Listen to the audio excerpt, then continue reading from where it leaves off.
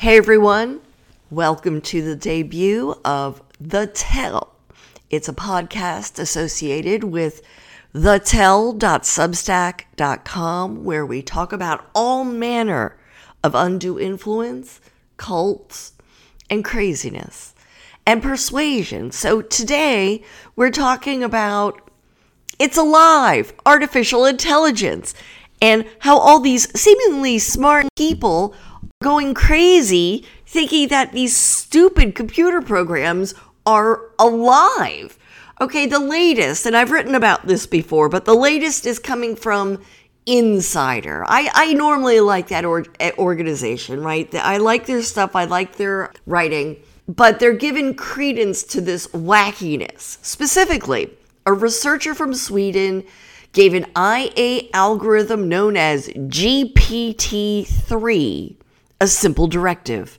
Write an academic thesis in 500 words about GPT-3 and add scientific references and citations inside the text. Well, what do you know? It cranked something out, and they think they opened a gate. It answered yes. Slightly sweaty and relieved, I checked the box for yes. She asked if it had any conflicts of interest, to which the algorithm replied no. And Thunstrom, who's the name of this academic in Sweden, wrote that the authors began to treat GPT-3 as a sentient being, even though it wasn't. Well, I'll say it wasn't. My God, what's wrong with these people? So let's just take a look at what this crazy lady thinks is absolute sentience.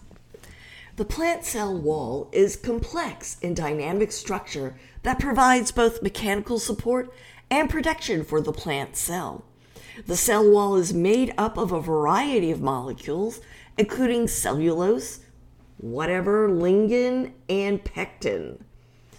These molecules are arranged in whatever, and who cares? The point being, that's just a snippet from Google. I mean, if you put into Google, hey, what's in a cell? That's what you would get.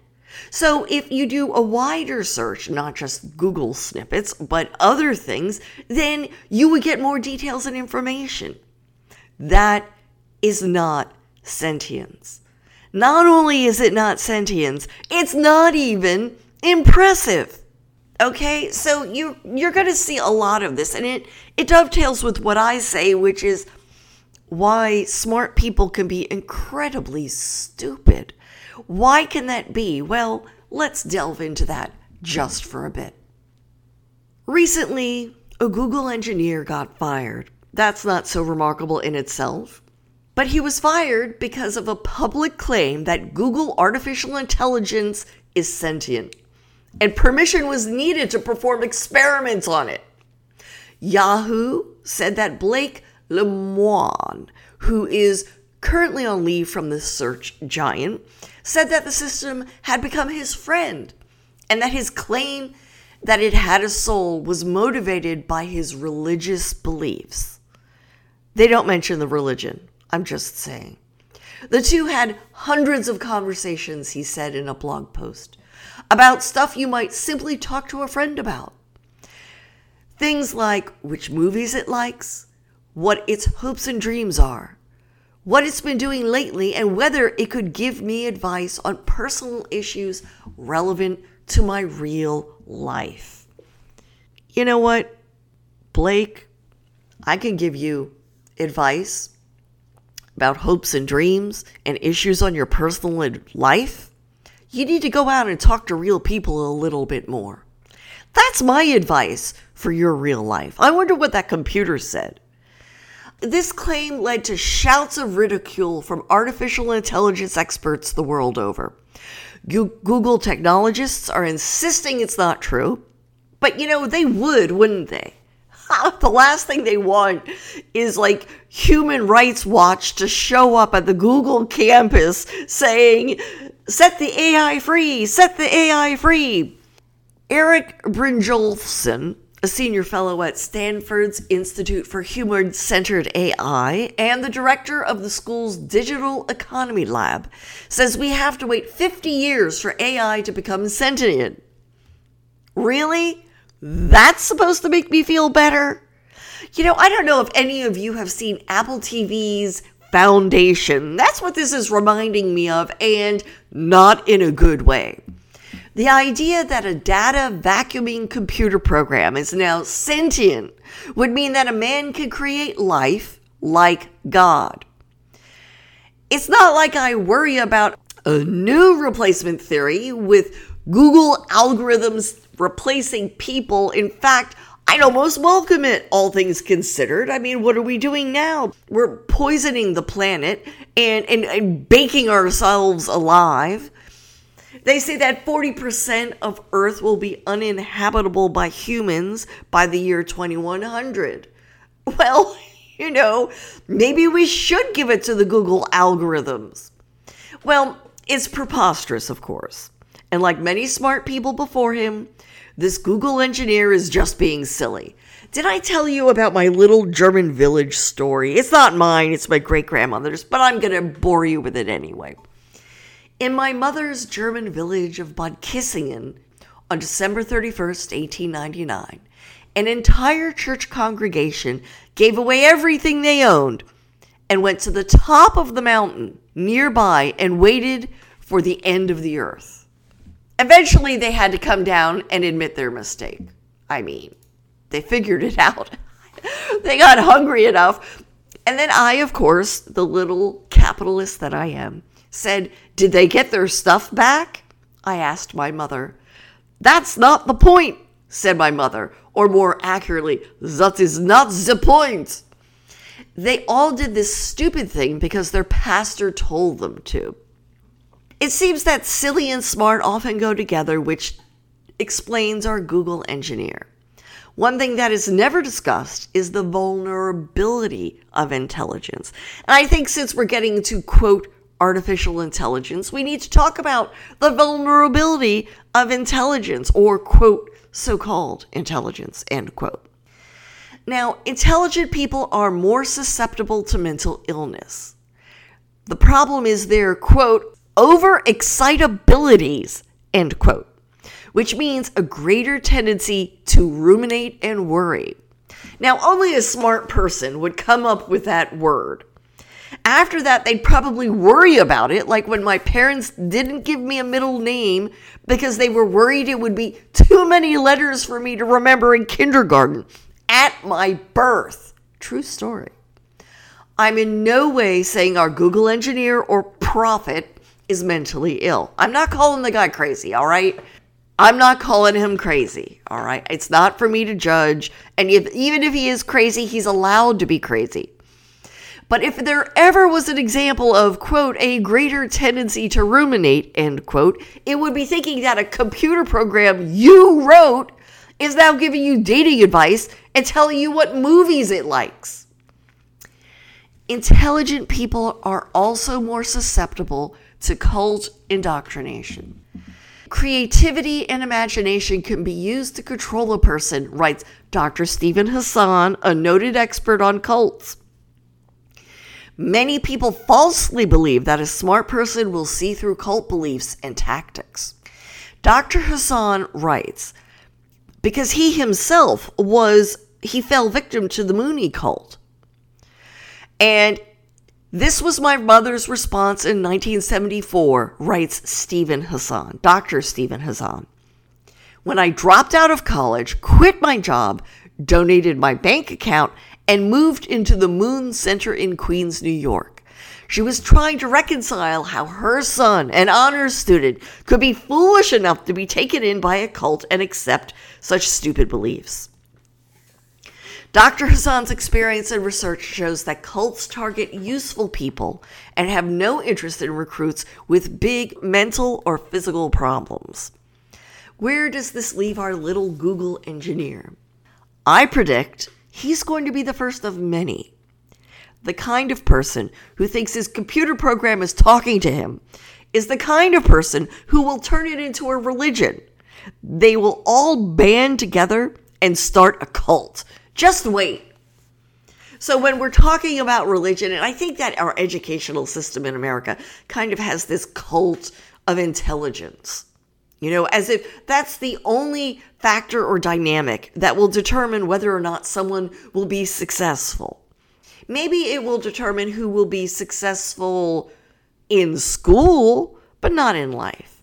I have said before, and I will say again, that you do not know who the real winners are or the real intelligent people are until your 20th high school reunion. Now we're going to be talking about one of my favorite books. It's You Are Now Less Dumb by David McRaney, who's also coincidentally author of You Are Not So Smart. So I don't know if that's a comfort to you or not. How to conquer mob mentality, how to buy happiness, and all the other ways to outsmart yourself. And it is one of my favorite books because I'm of the opinion we humans are really not that smart. And there's a whole bunch of reasons, but what this guy addresses is basically how the human mind is frequently tricked and how that's often used by con artists. So we're going to go into one of the fallacies, the post hoc fallacy. The misconception, according to our Mr. McRaney, is you notice when effect doesn't follow cause. The truth is, you find it especially difficult to believe the sequence of events means nothing. I liken it to literature classes in high school. You're being introduced to these books, and every little thing has a deep meaning. The hand-embroidered screens that go in front of the fireplaces in Jane Austen books. I think it really plays on this fallacy in the human mind. And this isn't, oh, you're dumb, I'm smart, blah, blah. Every human being on earth suffers from the post hoc fallacy. You find patterns that aren't really there. And you can't believe that when one thing happens right after another, that they're not connected somehow, no matter what logic tells you. So there was this company, he talks about this company, that sold power balance stuff like a wristband, and all these people signed on to it. Bill Clinton, Robert De Niro, Gerard Butler. The Associated Press reported in 2011 that trainers for the Phoenix Suns basketball team swore by these trinkets that were being sold. And then, of course, they were hit with a consumer fraud case after an Australian court found it guilty of knowingly deceiving the public. And, well, of course, that's not the end of it. It's the end of it for these people. But what Mr. McRaney points out is someone else will always come along to begin selling magic jewelry. He says it cracks into the modern mind's version of ancient gullibility. At the root of this is magical thinking called the post hoc fallacy. It misdirects you because of the placebo effect, where you take a placebo, something good happens, you believe it, and therefore it is its own effect. So, Saturday Night Live, way back in the 70s, had this big thing about placebos. So you might want to look that up, or maybe you remember it. I do when I was in high school. Quote, because you are so eager to commit to the post hoc fallacy, you have a habit of thinking that when one event follows another, the two events must be related. And the second event was caused, or at least influenced, by the first. This is what he calls the kingpin of irrational thought. And he says it's made a living for con artists for centuries, and it's going to continue to do that. So he likens it to pushing the buttons on a next to a stop sign or a stoplight, because it makes you feel like the light will change faster, even though everybody knows since grade school that that is not the case. But do I push that button? Yes, I do, because I want the light to know that I want to cross the street, even though I know it doesn't do anything. Or maybe it does things now. You know what? There I am again, kidding myself. So this is a great book. A little spirit of happiness will cascade through your brain, he says. And that's what happens if you do press the button. And later the doors come together, or the light changes, or the rain comes, or the rain goes away. You will have a little spurt of happiness, he says, will cascade through your brain. Now, the same thing is in cubicle farms. The fake thermostats. Well, not always fake, okay? Because, and I don't know if you have people who make it a real power thing that they control the thermostat. And I've been in situations like that. It's completely ridiculous. But there are fake thermostats because they can't have the environment individually controlled per area. That is not how it's set up. But by giving these fake thermostats, it gives you this illusion of control, and it makes people happy, so that if you change it and eventually it warms up or it cools down, you feel better, like you have some control when you have no control at all. Some companies even install noise generators to complete the illusion after you turn the temperature dial. They're called dummy thermostats. So, again, what fascinates me is how we're all dumb. Like, we all fall for this sort of a thing. It makes people feel better, he says. I'm paging through this chapter. The reason it's so hard to get rid of this fallacy, it makes you feel better. I know I feel better. And I strongly believe that those buttons at the stoplights that I push every single time do nothing. But by God, I feel better. But belief has an effect. So it causes, according to him, page 81, it causes them to be more persistent, it lowers anxiety, and boosted confidence, and therefore their performance. Now, this is where we get into a divergence of opinion, me and Mr. McRaney. If placebos help performance, then they are effective. By definition. He mentions a lucky golf ball. If you have a lucky golf ball and you hand someone, this is specially engineered to give you a better golf score, hit, whatever, and big golfer here, not. And you will play better because of the factors I just mentioned. Well, then there is a real effect. It's not a fallacy. So we've all read the studies. People were given a pill saying this will make you better. Then they were told it was a sugar pill and the effect stopped. Why would you do that? I mean, it works. If the placebo effect works, then use it. So this gets into reality-based model, where they say, hey, it doesn't work and you're going to feel bad because you've got a condition that makes you feel bad. Oh, well. But to adapt to this reality-based view, performance necessarily drops because the placebo effect is lost. So then you can't say it's not real. There is a placebo effect. So 3 cheers for the placebo. That's all I've got to say. Oh my God, I have an idea. I'm going to make my own magic jewelry. Oh, this is great. But you see, I won't get indicted for fraud because it'll be called, scientific method. And everyone will wear little things on their wrist and it'll say scientific method. All it will do, the only promise, is it will boost your confidence. That's it. This is a bracelet that will boost your confidence because that's what placebos do. They boost your confidence. Wear this It will boost your confidence. And that's a scientific fact, because that's a scientific fact about placebos. Oh my God, I've stumbled on a gold mine. I'm going to have to find some way to trademark it.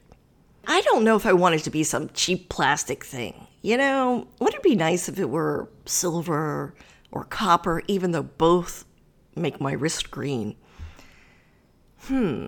Anyway, so on that note, I'm going to leave you and say thanks for listening to this premiere podcast for thetell.substack.com. I'm Christine, the crazy writer, over.